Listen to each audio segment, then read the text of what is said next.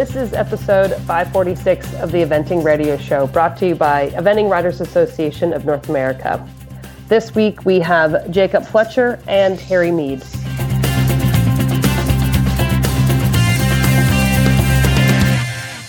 This is Max Corcoran in beautiful, sunny, pretty great, quiet, peaceful Ocala, Florida.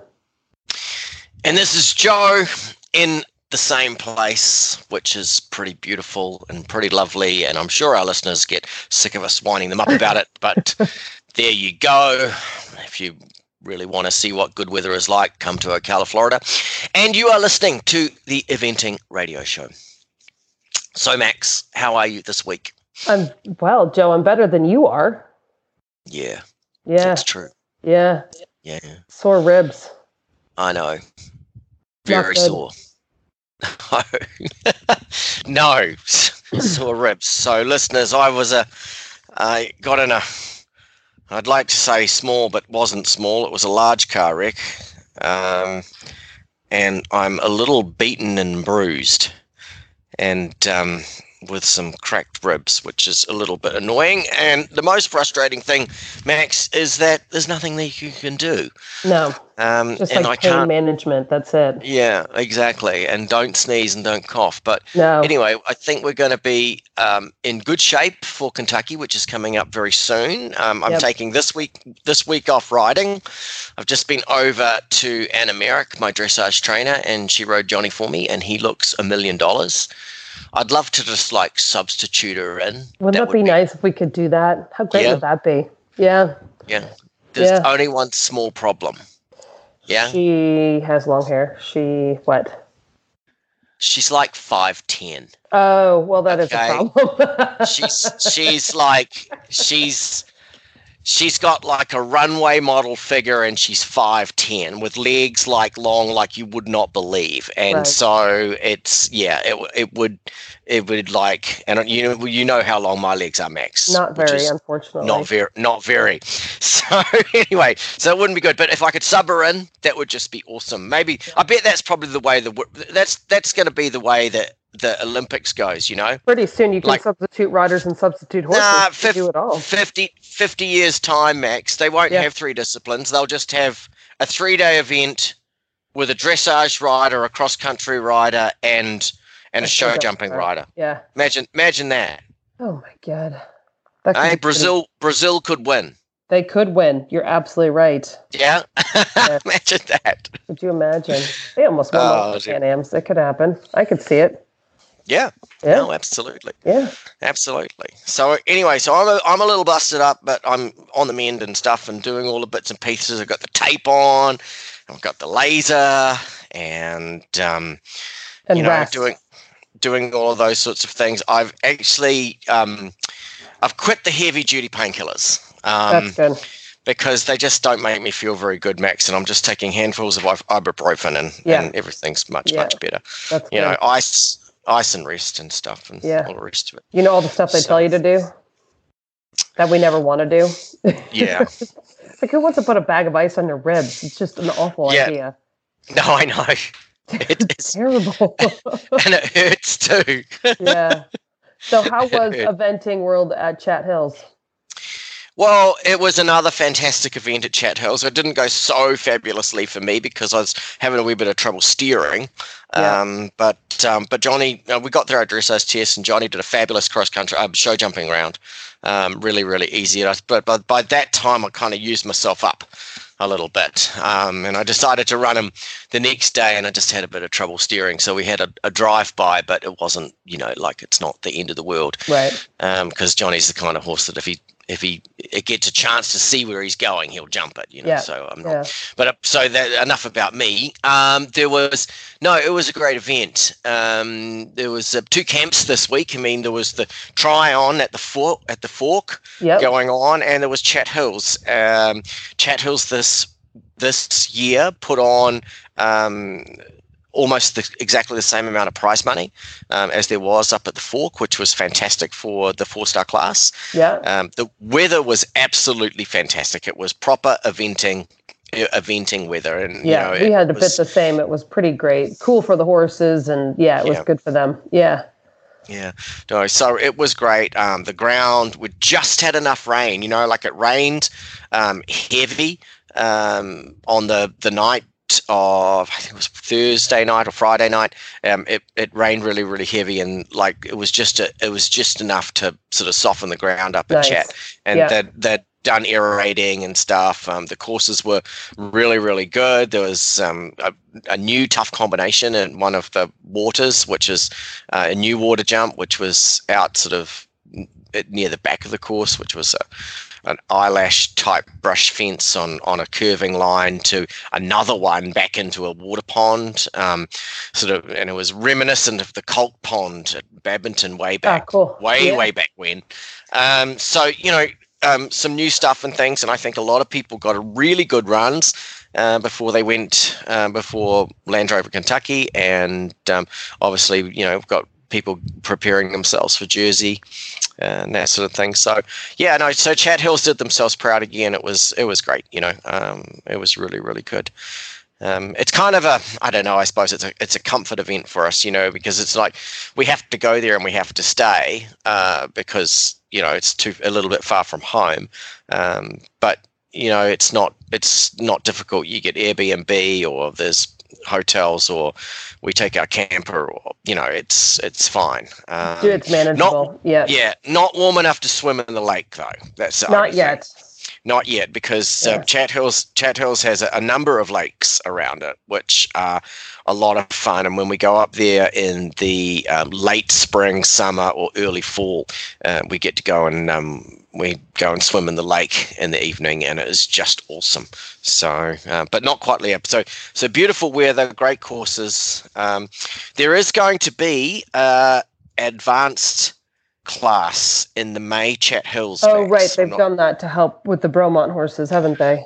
That is exactly right. And I think it's picking up a bit of momentum. It was, I'm not going to say, well, it was my idea actually, because it was, yeah. I was thinking we really haven't got, from now until Bromont, there's no advanced runs in Area 3. That's right, unless you go up and do Jersey.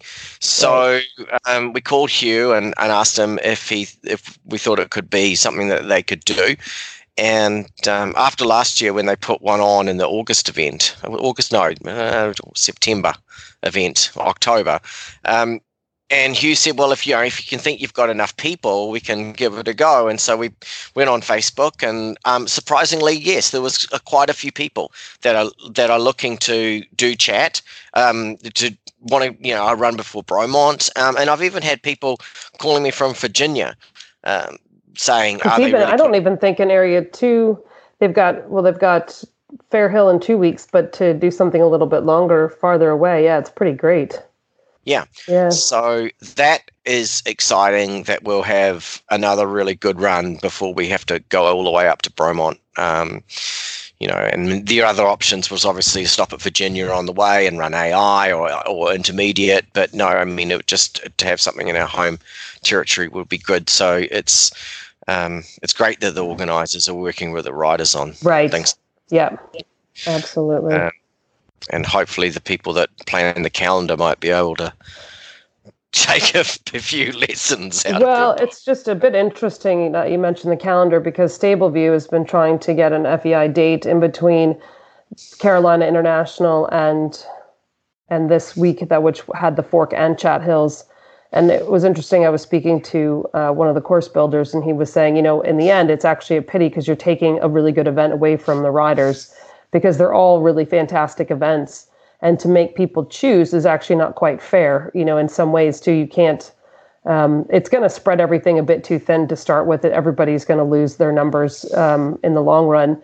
And in the end, Stableview should have a nice date somewhere, but that's not the time or the place to have it, is in the middle of between Carolina and Poplar one weekend, then to have them FEI again. So there would then be 4 FEI events within 3 hours within 3 weeks, which it doesn't really make a whole lot of sense. And then Fair Hill wants to pump back their date to be the week after Carolina, which would be the same weekend as Ocala 3-day. So I think there's got to be some tweaking to be done in the calendar, because again, all these are all fantastic competitions. They all deserve their time, and they all deserve their, they work hard to make their competitions better every single solitary year. So they deserve a good date, but they're now piling it on top of each other, and so everyone's going to lose in the end. Yeah, I mean, I do agree with that, Max, but I am happy that there are now some choices, and that with choice there becomes an onus on the events to make themselves good enough that people will choose them. Right. And so, if there's one particular event where you go because you're very comfortable, or it suits you because it's not that far away, or it may be a little bit cheaper, or it might less days and all that, money, right. Less days and things. I think everybody's. I mean, this is another thing to mention. Actually, I mean, Chat Hills had a bit of a rise in entries. I think, I'm not quite sure how much, but the difference was that we arrived on Wednesday and we'd gone by Saturday. Yeah. We arrived on Thursday. We were meant to go up. We were going to go up on Wednesday, but because I was feeling so sore, we drove up Thursday. I rode the horses Thursday night. We competed Friday dressage, Saturday, yeah. and show jumping, and ran cross country in the morning. Now, if I hadn't had students to teach, I could have been home by 6:00 in the evening. Right. So that starts to, for sure. Especially when especially when you've got that if you're choosing that, but to have one in the middle there is just going to look, I think it's without doubt it's going to throw a massive spanner in the works, and I think that when you've got a top event like Stableview, if you could just give them a date little bit more out there somewhere, right? They're gonna get more people to go. Exactly. That's the thing. And it's not like and all of those other events that are around them, they get better every single time. They make adjustments, they listen to people, they work on things, they make everything better. So it's not that they're not good events that need to be looked over. They're all very good events. Yeah. Wow. I mean, we're going to be talking to Harry Mead later in the show, and there's been a bit of a shake-up there in the UK about, and from the general gist of it is British eventing have taken the FEI status away from some of the FEI competitions. Yes. And talking to a couple of my friends, it's because they say, that the course is outdated. You are on the side of a hill. It is old and it hasn't been refreshed. And there are other events that are running much better FEI competitions, and it's more, that's how it should be. Now, that's just the general gist I've got, but I think there's a lot of uproar, obviously, about it and things, and I think there's some events thinking that they shouldn't have had theirs taken away, but hopefully we'll get to the bottom of that a little bit when we speak to Harry later on in the show. So, Max, how's your Presidente? How's your Presidente apprenticeship going? Well, it's interesting from time to time, Joe, as I think I was telling you earlier. It's actually been kind of interesting. I've enjoyed getting to know more people and do all that. But today I have 4 conference calls, which which I think is going to, well, I knew this coming into it. That was part of the deal, but it'll be interesting. But the nice thing is what they do is they try to have all the conference calls on one day. So you sort of get bombarded one day a month. You have these massive days of heinous conference calls, but then it's done. Then you don't have to do it anymore. So that works out pretty well. Right. Yeah. So that would be why you didn't want to record our show today, Max. Yeah. Well, no, I was fine with that. I just couldn't do it anytime later because I've got one at 2, one at 4, one at 6. Oh, and then I get to do my taxes. So yes. Yeah. Oh gosh. Yeah. Oh, poor you, Max. It's all good. It's all good. We're all good. Yep. Okay. Yes. All right. Well, we better. Right. Well, get rolling. It's probably time for our first guest, and we better get on with our show. Joining us now is Jacob Fletcher. Jacob, welcome to the show. Hey, Max. Thanks for having me. So, Jacob, obviously you've you had a really super weekend at Chat Hills. But before we talk about that, tell our listeners just a little bit about yourself, where you're from, because it's not the average story, and what you've been up to and all that. You because you're not from the most normal area for eventing. No, I'm from Arkansas. I still live there for over half the year. I think the closest event to us now is 5 hours away, and the closest FEI, the closest CCI, whatever you call it now, CCI long is like 12 hours for us. So we've got a journey for all competitions. But so I'm from Arkansas and just got into eventing. I originally started getting going with David O'Connor, and then he sent me to Mike Huber, which is our area coach, and then I've been with Mike since. From a young rider on. I spent a year in Europe with Kevin McNabb. That was in 2014, and then I've been back since, trying to perfect my craft. Yeah, and you've been back, but you're also not just riding full time. You're also working. You went and did college and all that too, didn't you? Yeah, I graduated in 2016, and when I'm in Florida, I just look at emails and keep check on some Excel files every day. But when I'm at home, I do half days in the office. Yeah, so and I'm an insurance salesman in the other day. Right. And then, but you balance college and riding for the most part pretty well, didn't you? Yeah, I did have a groom then, but yeah, I had 6 going, mostly at the upper levels, and I was doing college full time as well. So. Yeah, it can be done. I was going to say that's a question I feel like people get asked all the time is, can you do horses in college at the same time? But obviously there's sacrifices on both sides, but it is doable. For sure. Yeah. You have to be able to study efficiently, maybe not go to all the frat and sorority parties. What do you mean? Things like that. No. Don't lie. Don't pretend that you haven't been doing that. My goodness. He just hasn't been to all of them. Only some of them. Yes. Yeah. You have to pick and choose. Yeah, that's what I did. I picked and choose. Excellent. And now you've got a place, because Joe and I always, we rant a lot about how great Ocala is. You guys now have a farm here in Ocala, don't you? Yeah. Oh, I love Ocala. Yeah, we bought a place right across the street from Mike. So I get to wave to him in the morning. Oh, I think he's going to put up a big privacy fence after this winter. Yes.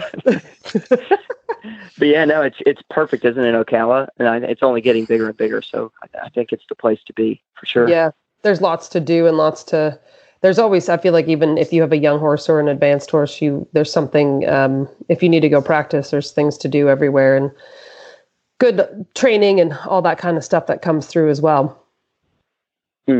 Yeah, absolutely. And you've been part of the under 25 USCF program for a bit too, haven't you? I have. I was a bit ashamed this year because I've normally always been kind of the younger ones. Yeah. And I was the oldest this year. The oldest. Finally. The oldest. Oh, get used to it. Yeah. Exactly. Yeah. Oh, that's all good though. But that must be kind of a fun week. But yeah, the U25 stuff's been really good. I get along and work really well with Leslie, and Leslie and Mike work well together. So we're kind of a good little trio. Yeah. And you've got to meet some of those other people that are on that under 25 squad as well, which is kind of fun because hopefully you guys are going to be what make up the next set of teams, somewhere down the line. Yeah, that's been great. To be honest, I've tried to always make the winter training session, but I've normally missed the little 2-day training sessions in random spots in the year because it's really hard for me to pick up and leave the farm and the horse and the office business with just one horse and drive 15 hours for 2 days of lessening. So I found that a bit tough with the program, but other than that, it's been great. And, I send Leslie videos at least a few times a week and catch up with him on the phone a few times a week. And when I'm in Ocala, I can go lesson with them as well. But yeah, it's been really cool to meet other people my age as well that are trying to get into the sport too. Yeah, that's cool. So let's talk a little bit about your weekend. This was a big win for you. Was this your first FEI win? No, I won. It's my second 4-star win. I won it last year on a different horse. Oh, wow. Well, at Chattahoochee. Oh, cool. So you've got sort of good vibes there. Yeah, I've got good vibes, so I will probably be going back next year too. Seems to be working. Yeah. But yeah, the Atlantic Domino horse was amazing around. He did his best test ever at the Red Hills in his dressage, did an amazing cross-country round and made the time. But he twisted his fetlock there, so he didn't get to finish. And he's going to be out for Kentucky now from that. Oh, so that was a bit of a bust. no. So I kind of decided instead of just being dark and depressed that we were going to pick ourselves up, try to get a result at Chattahoochee instead. Good for you. That's awesome. I know it's not nearly as big, but we did get the job done. You're still under 25. You got other years. Yeah. But so you had the Van Gogh horse. Tell us a little bit about that horse. Sure. I bought him from the Smith brothers. I don't know, and then in 2013, as I think he was a 4-year-old then. And I've just produced him up since then. Yvonne Monahan found him for me. She's found a few really, really good horses for me. And he was really quick. When I guess he was actually 5 when I got him, because like in 6 months, he'd went to the Tattersall CCI 1-star. Oh, wow. So he was really, really quick study when he was younger, but he's a very big horse. So I actually found that I had to hang out at the 1-star prelim level for like 1 or 2 more years on him. And he was one of the ones, since he wasn't going 3-star when I was packing in all the hours at uni to finish up quickly. He was a little bit on the back burner. He just did some local shows and no large FEI competitions, which I think at the end of the day was probably good for him, because he's matured heaps now and can go fast apparently, which I never thought he would. Yeah. It looks like you're the only one that made time. Yeah, he was hauling. But yeah, he's turned out to be really good. Hopefully we can polish up the dressage a little bit more, and we'll be in business. And do you have an aim for him? Is he going to go do a long format this spring, or what's his plan?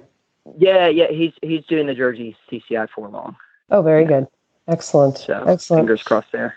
And you had other horses there as well.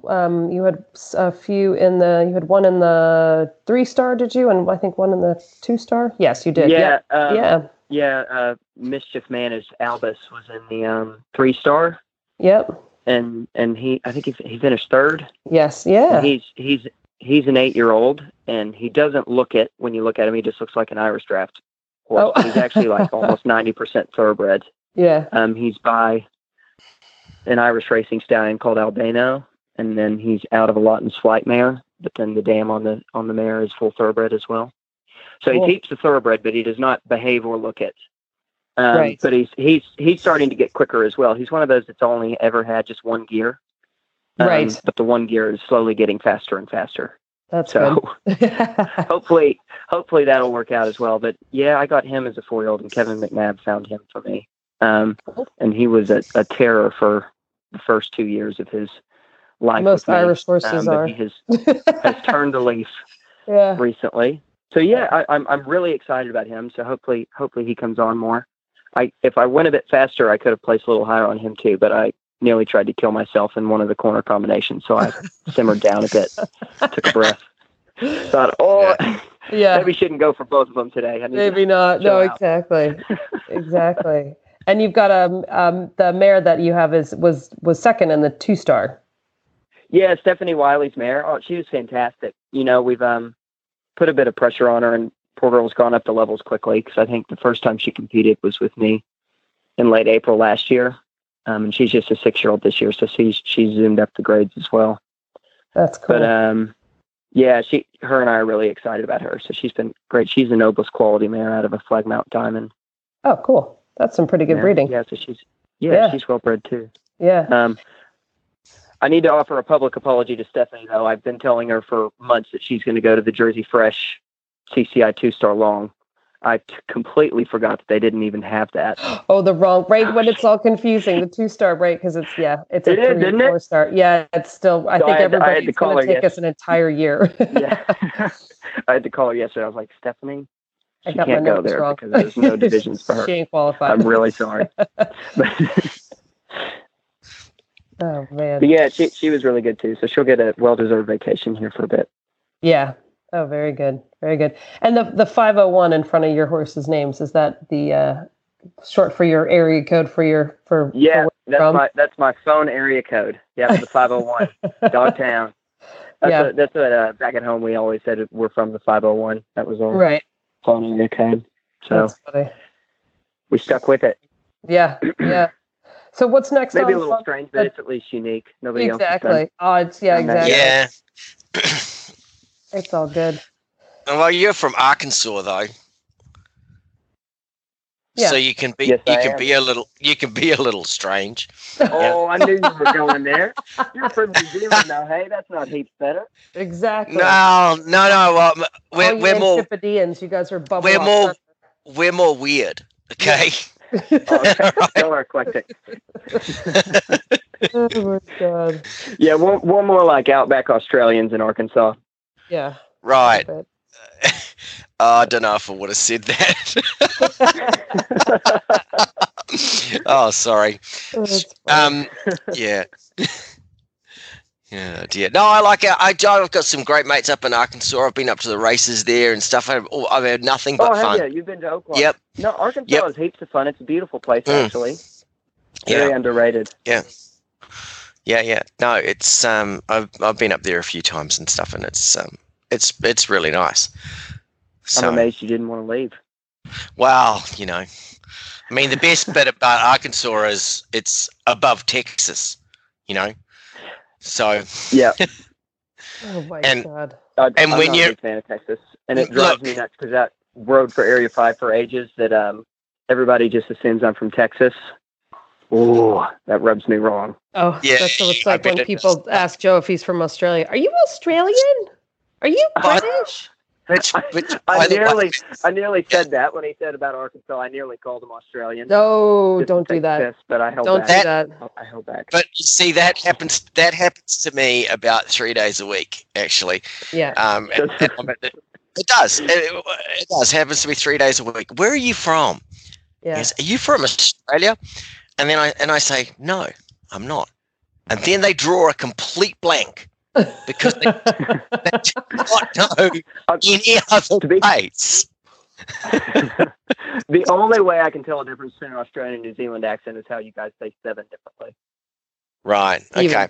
That's like the homing beacon for me. It is. Steven. It's the you've just got the way the Australians speak. It's like putting a clip on the end of your nose. All right. So I've got a little clip on my end of my nose like this.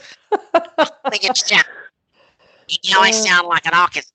So that's kind of the difference, all right? And I guess it's part of the heritage. I mean, we came from colonial settlers, and Australians came from colonial robbers and thieves.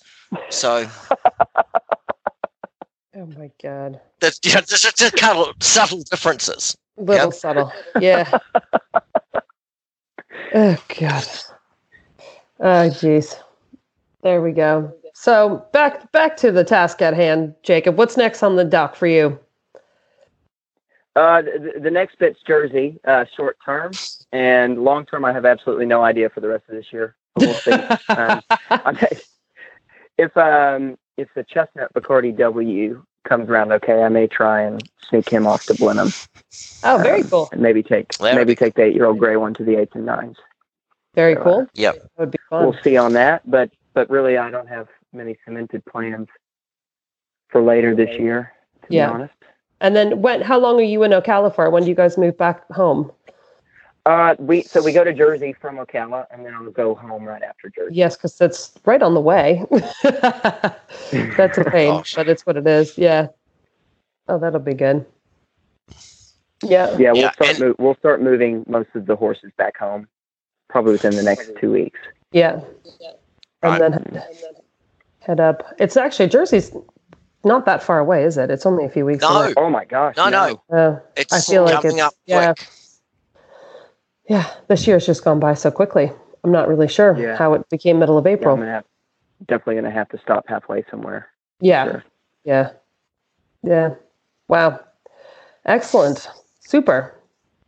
Well, Jacob, we're going to let you get back to your bazillion horses and do some more trot sets and all that kind of good stuff. But thank you so much for taking time to chat with us today. And we will be cheering you on from up at Jersey. Cheers. No worries. Thanks for having me. The Eventing Riders Association of North America is the collective voice of riders, equine professionals, and owners in pursuit of enhancing the growing sport of eventing in North America. In cooperation with our members, governing bodies, related committees, and organizers, ERA of NA works to improve the overall welfare, safety, visibility, and growth of the sport. ERA of NA, your voice matters for the sport of eventing. Jump in and engage by becoming a member today. Find them online at www.eraofna.com. Joining us now is a good friend of mine I haven't spoken to for a long time, Harry Mead. Welcome to the show. Hi, Joe. Thanks for having me. Yeah, well, thank you so much for taking some time. I tried to get hold of Harry yesterday, but he was tied up in squad training, so we've finally got hold of him now. There's a couple of things I wanted to talk to you about, Harry. I mean, we normally get Bruce Haskell on to talk about some of these things, but I thought we'd try someone a little bit sort of more new and younger and perhaps more modern or something like that. So we've had a lot of rule changes, Harry, and it seems to be another one of those funny little minefields of like, you know, what is really actually going on. And there was a 50 penalty rule last year with corners, and now it's sort of been changed to something else. And from my own experience a few weeks ago, I knocked down a flag and I was called that I was clear. And then across the tannoy came, Joe Meyer has 11 penalties. And then it was 15. And then finally it became clear, but it was all just very, very confusing. So I was just wondering if you could just run through a few of the rule changes for us and try and make it a little bit clearer to us. Yeah, so to understand this run-out rule, you sort of got to go back in time a little bit to understand the thinking behind it. So pre-1st of January 2017, the run-out rule was simple. You got 20 penalties if the horse didn't jump the fence, and didn't jump the fence included either having a refusal or running out. And what constituted jumping clear was the point of the shoulder going the correct side of the flag. So that was all quite straightforward. They then were concerned because at that point they were talking about this new concept of the 3 per team rather than the 4 in a team at the Olympics with a discard score. And what would happen if somebody had a possible run out, weren't quite sure if they were clear, thought they were, and carried on, jumped the next fence, were in fact given a run out, and because they didn't represent, they would then eliminate themselves and their entire team now that there's no discard score. So at that time they thought the sensible thing would be to try and create a rule which allowed the horse and rider to complete the competition with penalties and for their team to compete. But since then, they created another rule which meant that an eliminated horse in any one phase can be substituted back in, or another reserve rider can be substituted in. So therefore, an eliminated rider can actually, they no longer eliminate their team. So it's effectively made that 50 penalty rule obsolete. It's now no longer needed. Then, so in 2017, we went into the start of the season with 50 penalties. The other thing just to be aware of was there was the odd situation where a horse occasionally, and we saw Stuart Tinney do it in Adelaide, in Australia, and we saw Capital Daniels do it in Lemulan, and actually Marcio Georges did it in the Rio Olympics, which is where a horse jumps the fence, but the back end never actually takes off. And because the shoulder goes the correct side of the flag, they are technically clear, but there's a strong feeling by other competitors and officials and the public that the horse should have been penalised. So for that reason, they added in at the beginning of this season new wording to the rules, which was it was reduced down to 15 rather than 50. But they said that a horse had to jump with its entire body, excluding the limbs. But every part of its body has to go, not just the correct side of the flag, but the correct side of the imaginary line where the flag was originally positioned. Right. Which I can understand the theory of that, and lots of people have felt, if a horse hasn't done that, they haven't really answered the question. But we all know that cross country it's a speed sport, with travelling at high speeds to very narrow angled fences.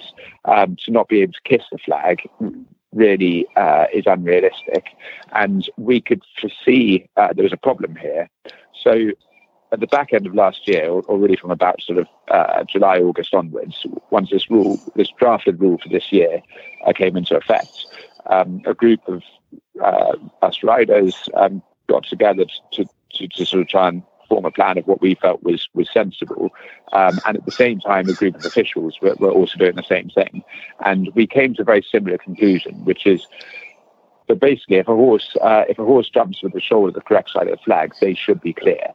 Now, obviously, you've also got the situation of if the back end doesn't jump. So what we proposed was that there's a very simple wording, which is the shoulder should go to the correct side of the flag and the back end should jump.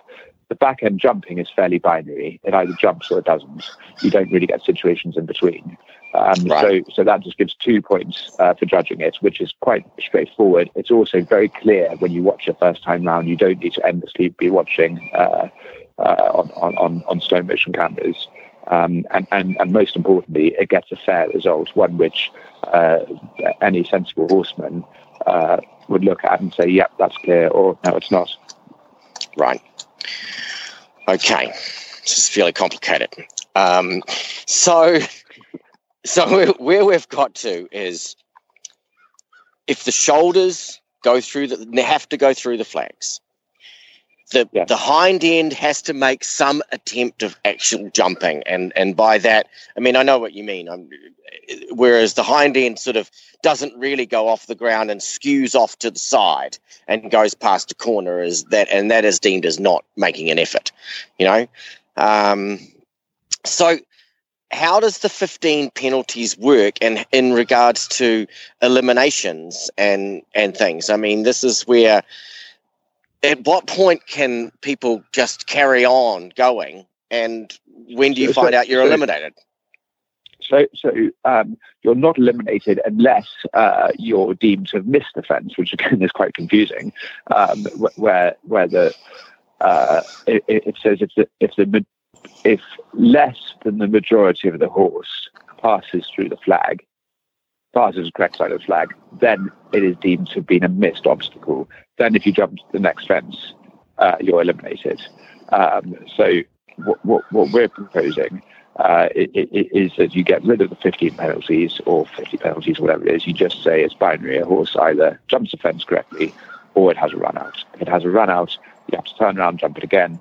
And if you don't jump it again, you carry on, you're eliminated. But the crucial thing to this is that you want to make it obvious enough in the wording of the rule that every rider will know when they miss this. Because if you said, look, if the shoulder doesn't go to the correct side of the flag, you can nudge the flag, you can touch the flag, you can do whatever you want. But if the shoulder doesn't go to the right side of the flag, then you haven't jumped the fence. And that's the rule that we used to have. And you had very few incidents of somebody missing a flag until they started tampering with it.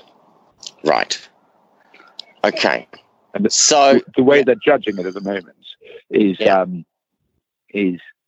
because, and just to clarify, that concept that we put forward hasn't come into effect, and it may not. Yes. They may not accept it. But at the moment, the way they judge it is they say every part of the horse, excluding the limbs, has to go to the correct side of the flag. So the way they judge that is, and I was actually a victim of this.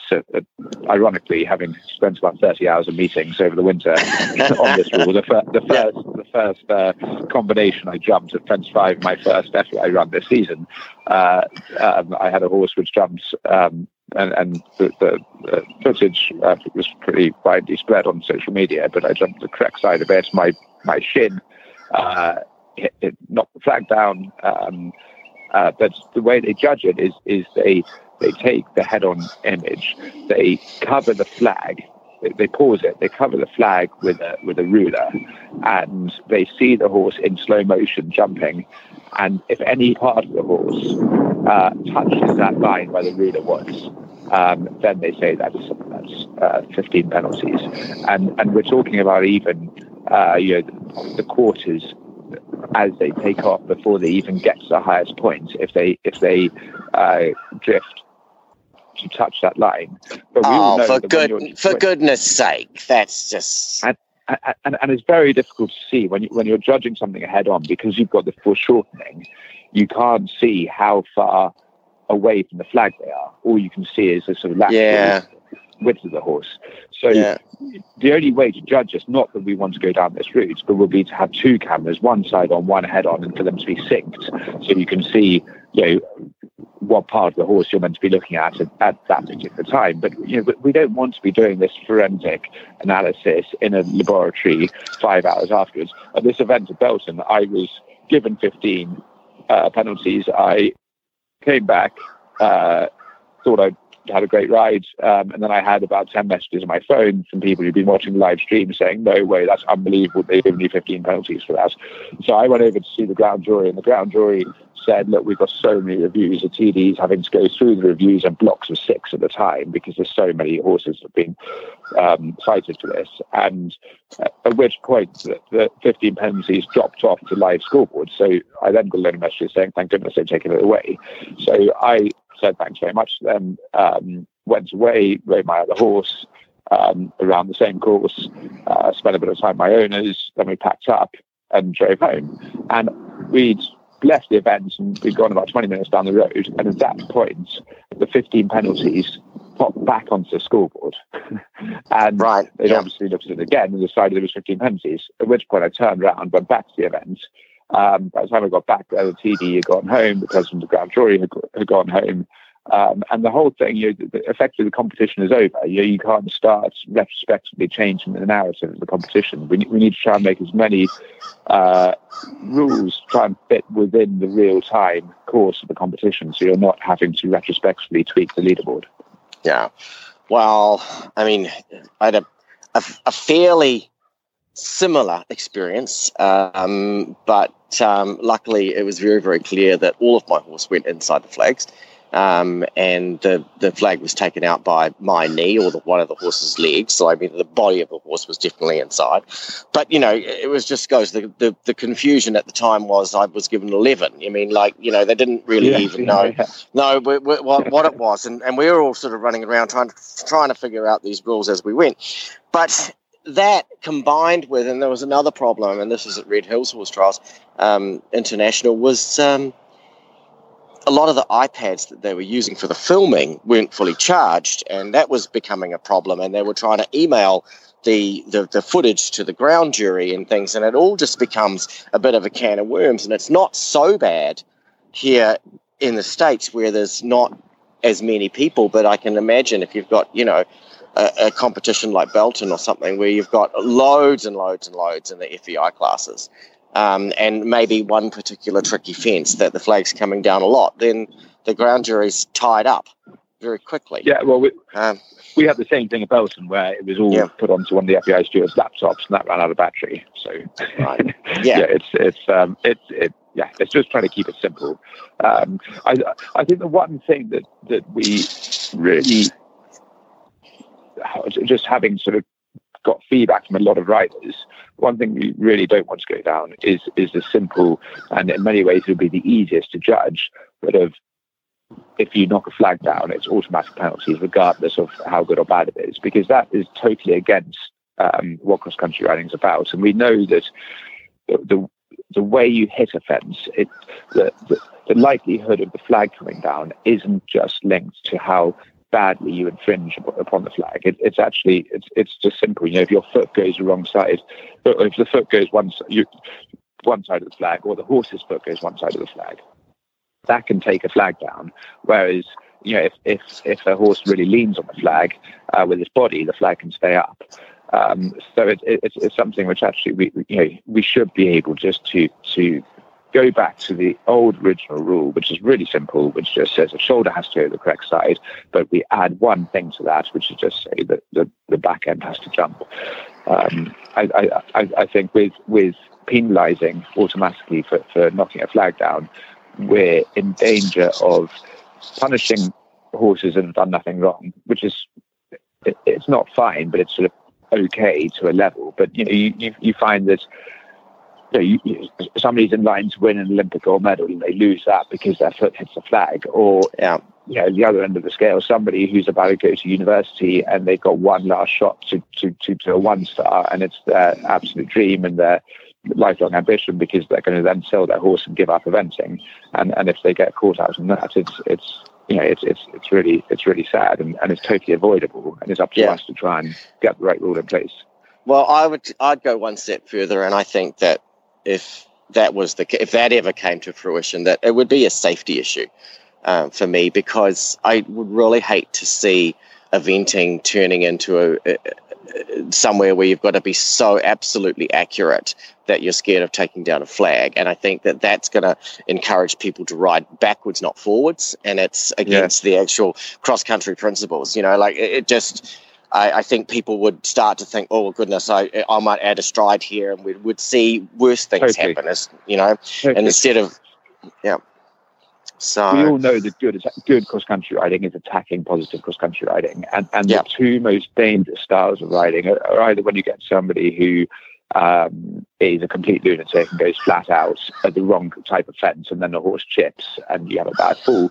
But it's equally bad as if you get somebody who rides in a very backward way, adding strides in front of fences unnecessarily, because that is equally dangerous. And you take a corner, for example. If you've got a vested interest to try and stay away from that flag, it's rewarding you for jumping the widest part of the corner, but also not just the widest part, but holding them to that point. And obviously, at a corner, the wider part comes out towards you, so you end up being more likely to meet that on a deep spot. And it's completely not. It's not right for safety, but it's also, more importantly, in the long term of what we're trying to do as a sport and what we're trying to do for the next generations of horses and riders. It's not the culture and the philosophy we want to build into the direction of riding. No, absolutely not. And I guess that this has probably come around because questions have got harder and things have got narrower. There's much more narrow. There's more accuracy called for. It wasn't quite as difficult as this a long way back, but in the good old days or the bad old days. But there was different challenges then as well. But now we have got fences that are narrow and it calls for more accuracy. But like we just said, Harry, it's riding forward is what makes you ride straight. I think there's also a misconception, which is that riders try and save a second by aiming at the flags, which is nonsense. We don't. The level of accuracy now is so high, and so it's a little bit like downhill skiing. If you're skiing and you're getting the correct side of a gate, you're judging something to the inch at high speeds, and you're not trying to hit a flag. You're just trying to jump through the space, and sometimes you kiss that flag, but that's not the same as jumping the wrong side of it. So it's trying to look like that. But actually, there was a point you just raised, which is really interesting, because course design goes through stages, and you get a decade of a certain type of question, and it's very difficult, and then towards the end of that decade, people become used to it. That message gets filtered down. It starts being recreated at lower levels. You start seeing miniature versions of those kind of questions at pony club events, and before you know it, horses and riders can do it pretty fluently. And that's where the course designer then needs to come up with a new idea. And we've gone from having your big imposing fences to sort of corners coming in the 90s. And then at the start of this century, sort of arrowheads and real accuracy questions. And now in the last sort of 5 years or so, we've seen a sort of further development where you've got extreme angles, including rotating a corner so that the line you have to approach a corner is almost parallel to the face you're having to jump, so the corner's twisted round effectively. And we've started pushing those kind of things to the extremes. And you talk to the top course designers, and they're under pressure to obviously not create horse falls, but they've got to have an influence on the leaderboard. So it's a true 3-phase competition, and they understandably say, how do we find a new direction to go in? How do we test people? Because we're sort of running out of ideas. And there is one suggestion which could potentially answer so many different challenges, which is to take your jumping efforts, which at the moment at 5-star is capped to 45 jumping efforts. If you excluded plain ditches, so not a chicane or anything, but just a ditch without a fence over it, and also steps up and down. If you exclude those from the jumping quota, then you can start to build interesting fences like staircases and sunken roads, which encourage the right type of riding. You don't normally get bad falls there. It encourages the right type of riding, which takes a gear change, and it also that the sort of fences that really represent the true spirit of what cross country is. It will be a good training process for the next generation of horses and riders. It also, for the public, it takes eventing back into being what the USP of the sport is, which is seeing the iconic sort of cross-country fences instead of just a load of angles, which if you're watching on TV, it becomes quite boring. You know, if you haven't walked the course and you can't appreciate the angles or something, it becomes quite plain. If you imagine having all cross-country courses without water jumps, it would be pretty bland. Whereas if we can start adding in sunken roads and staircases. Now, the reason why we don't see them on courses is because if you put a staircase with a fence at the top, a fence at the bottom, and 3 steps down, that's 5 jumping efforts. Or if you have a sunken road with a fence either side of a step down and a step up, that's 4 jumping efforts. Right. Your total quota is 45. So any one of those combinations is using 10% of your total quota. And the fewer fences you have around the course, the easier it is for people to make the time, because horses travel. Now we've got no road and track and steeplechase. Horses travel. They cruise around a 10 or 12 minute course at a higher speed than 570 meters a minute. So the course designer, unless you've got steep terrain or it's soft going, the course designer has to start, even at Burghley, where it's very hilly, course designers have to start putting in roundabouts and twists and turns to try and bring our average speed down, because they know that if they don't, then too many people are going to make the time. Whereas you could start to design courses that are actually more fun for the horses, where you lose some of those disorientating roundabouts, and you put in instead some of these classic fences like sunken roads and staircases. And you're able to do that because you're not losing another jumping effort later on in the course by putting this fence in.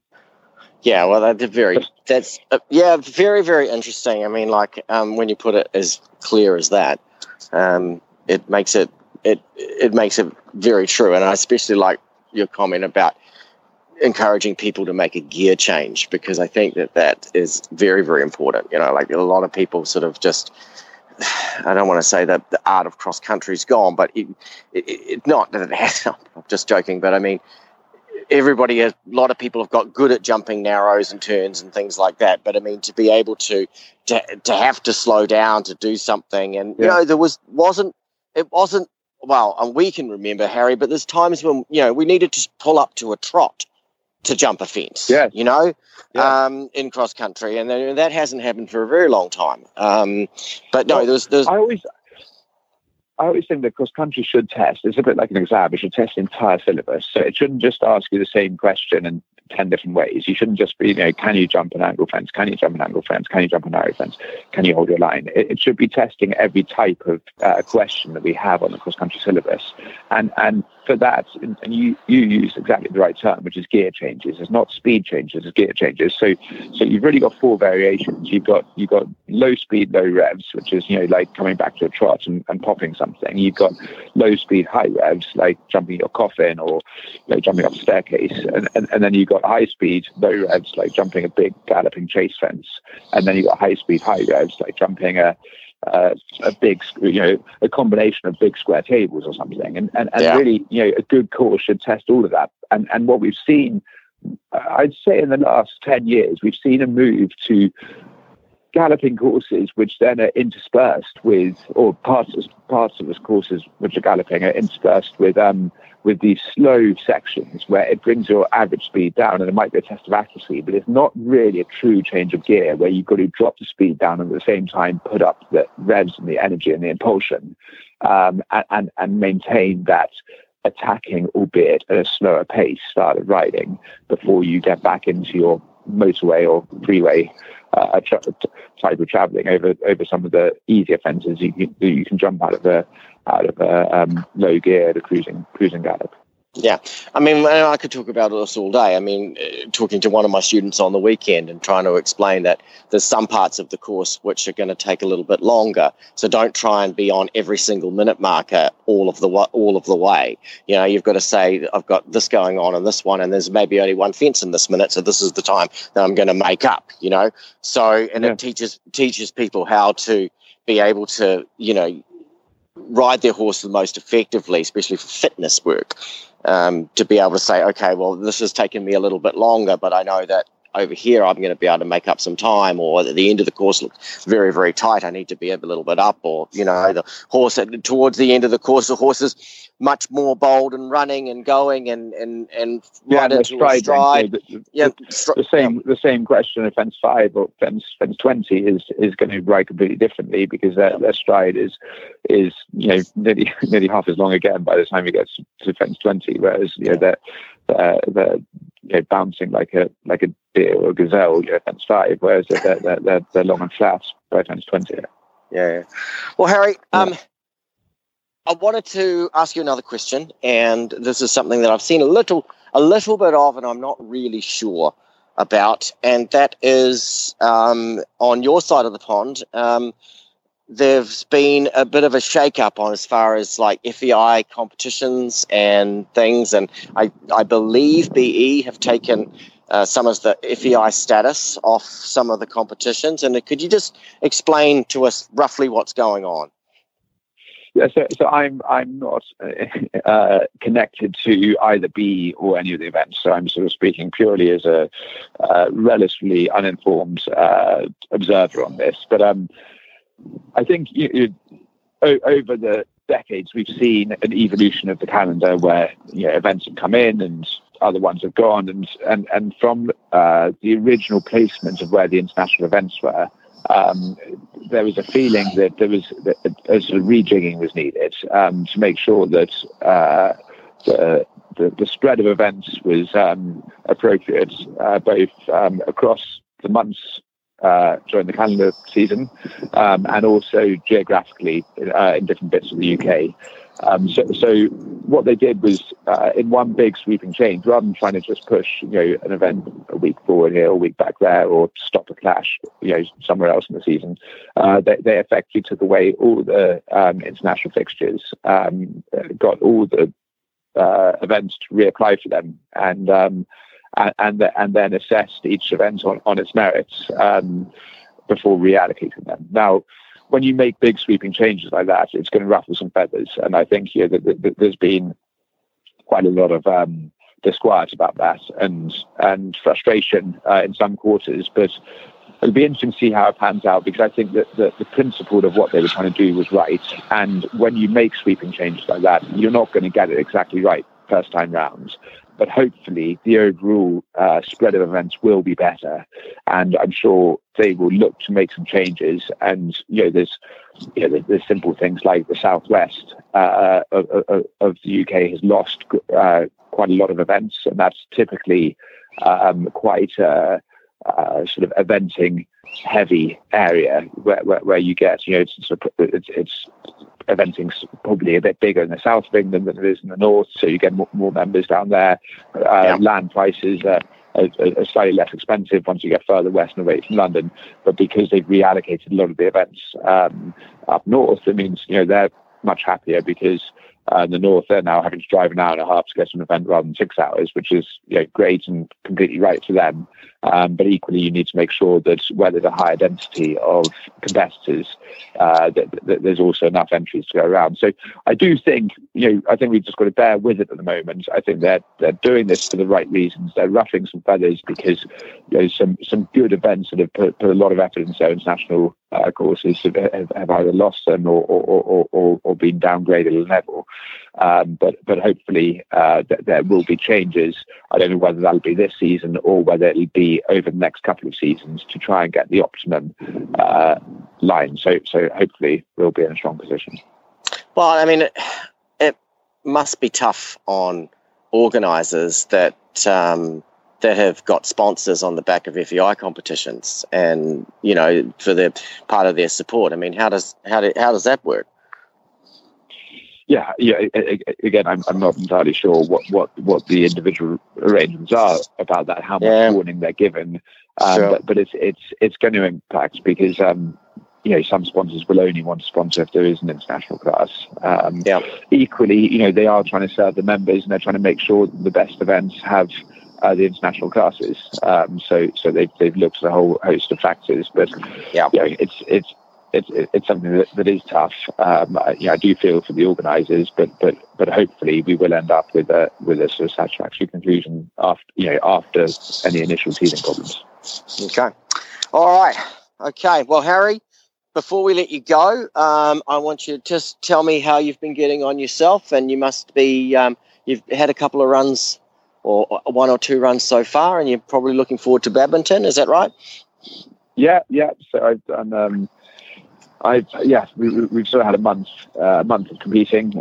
So I probably had about 40 or 50 starts, and they've all the horses are going well. We've had pretty good weather this spring so far. So last year we lost a lot of the early events, and really now all eyes on badminton. I've got the same horses as I rode there last year. A lovely grey horse called Away Cruising. And he finished 6th at Burghley at the end of the year, and looking to really try and give it our best shot. He's feeling great. His dressage is really smart. It's the big challenge for him is show jumping. It's a phase he's found sort of very hard for his technique. But he's had one fence down at his last 3 5-star events. So I'm going to try and do that again. I'm aware. That's not so bad. No, I know, but he's a horse who could go and have 4 or 5 down. Right. So I've just got to try, and I've got a very clear plan of how I'm going to ride in, and if that comes off, brilliant. And if it doesn't, as long as I've stuck to my plan, then you've just got to be able to shrug your shoulders, take it on the chin, and try out the next one. Yeah. Well, we all know about that. Okay. Well, all right. Well, Harry, thank you so much for taking this time to come on the show, and it's been fantastic talking to you, and very, very interesting and enlightening. And I'm sure our listeners will really enjoy it. But good luck for the rest of the season, and we'll talk to you again. Well, Max, we've had a great show, and I think it's about time you ended up doing these closing bits for us. Yes. Exactly. So everyone, thank you so much for listening to the Eventing Riders Association of North America podcast. You can learn more about Eventing Riders Association of North America at eraofna.com. Find the links to today's guests and topics at eventingradio.com. Follow Eventing Radio on Facebook. Just search for The Eventing Radio Show, and on Twitter at Eventing Radio. Listen to Eventing Radio anytime, anywhere with a free Horse Radio Network app for iPhone and Android. Go to your app store and search Horse Radio Network. You can also subscribe via iTunes. This is Max, and you can find me on Facebook, Max Corcoran Horse Care. You can't find me on Twitter because I don't do that. You can find me on Instagram at MMC338, and you can read all my old blogs at Max Corcoran WordPress. Just being honest, sorry. And this is Joe, and you can find me on Facebook, Joe Meyer. You can go to my website, joemeyereventing.com. You can follow me on Twitter, Joe Meyer EVNTR, and you can follow me on Instagram, Joe Meyer Eventing.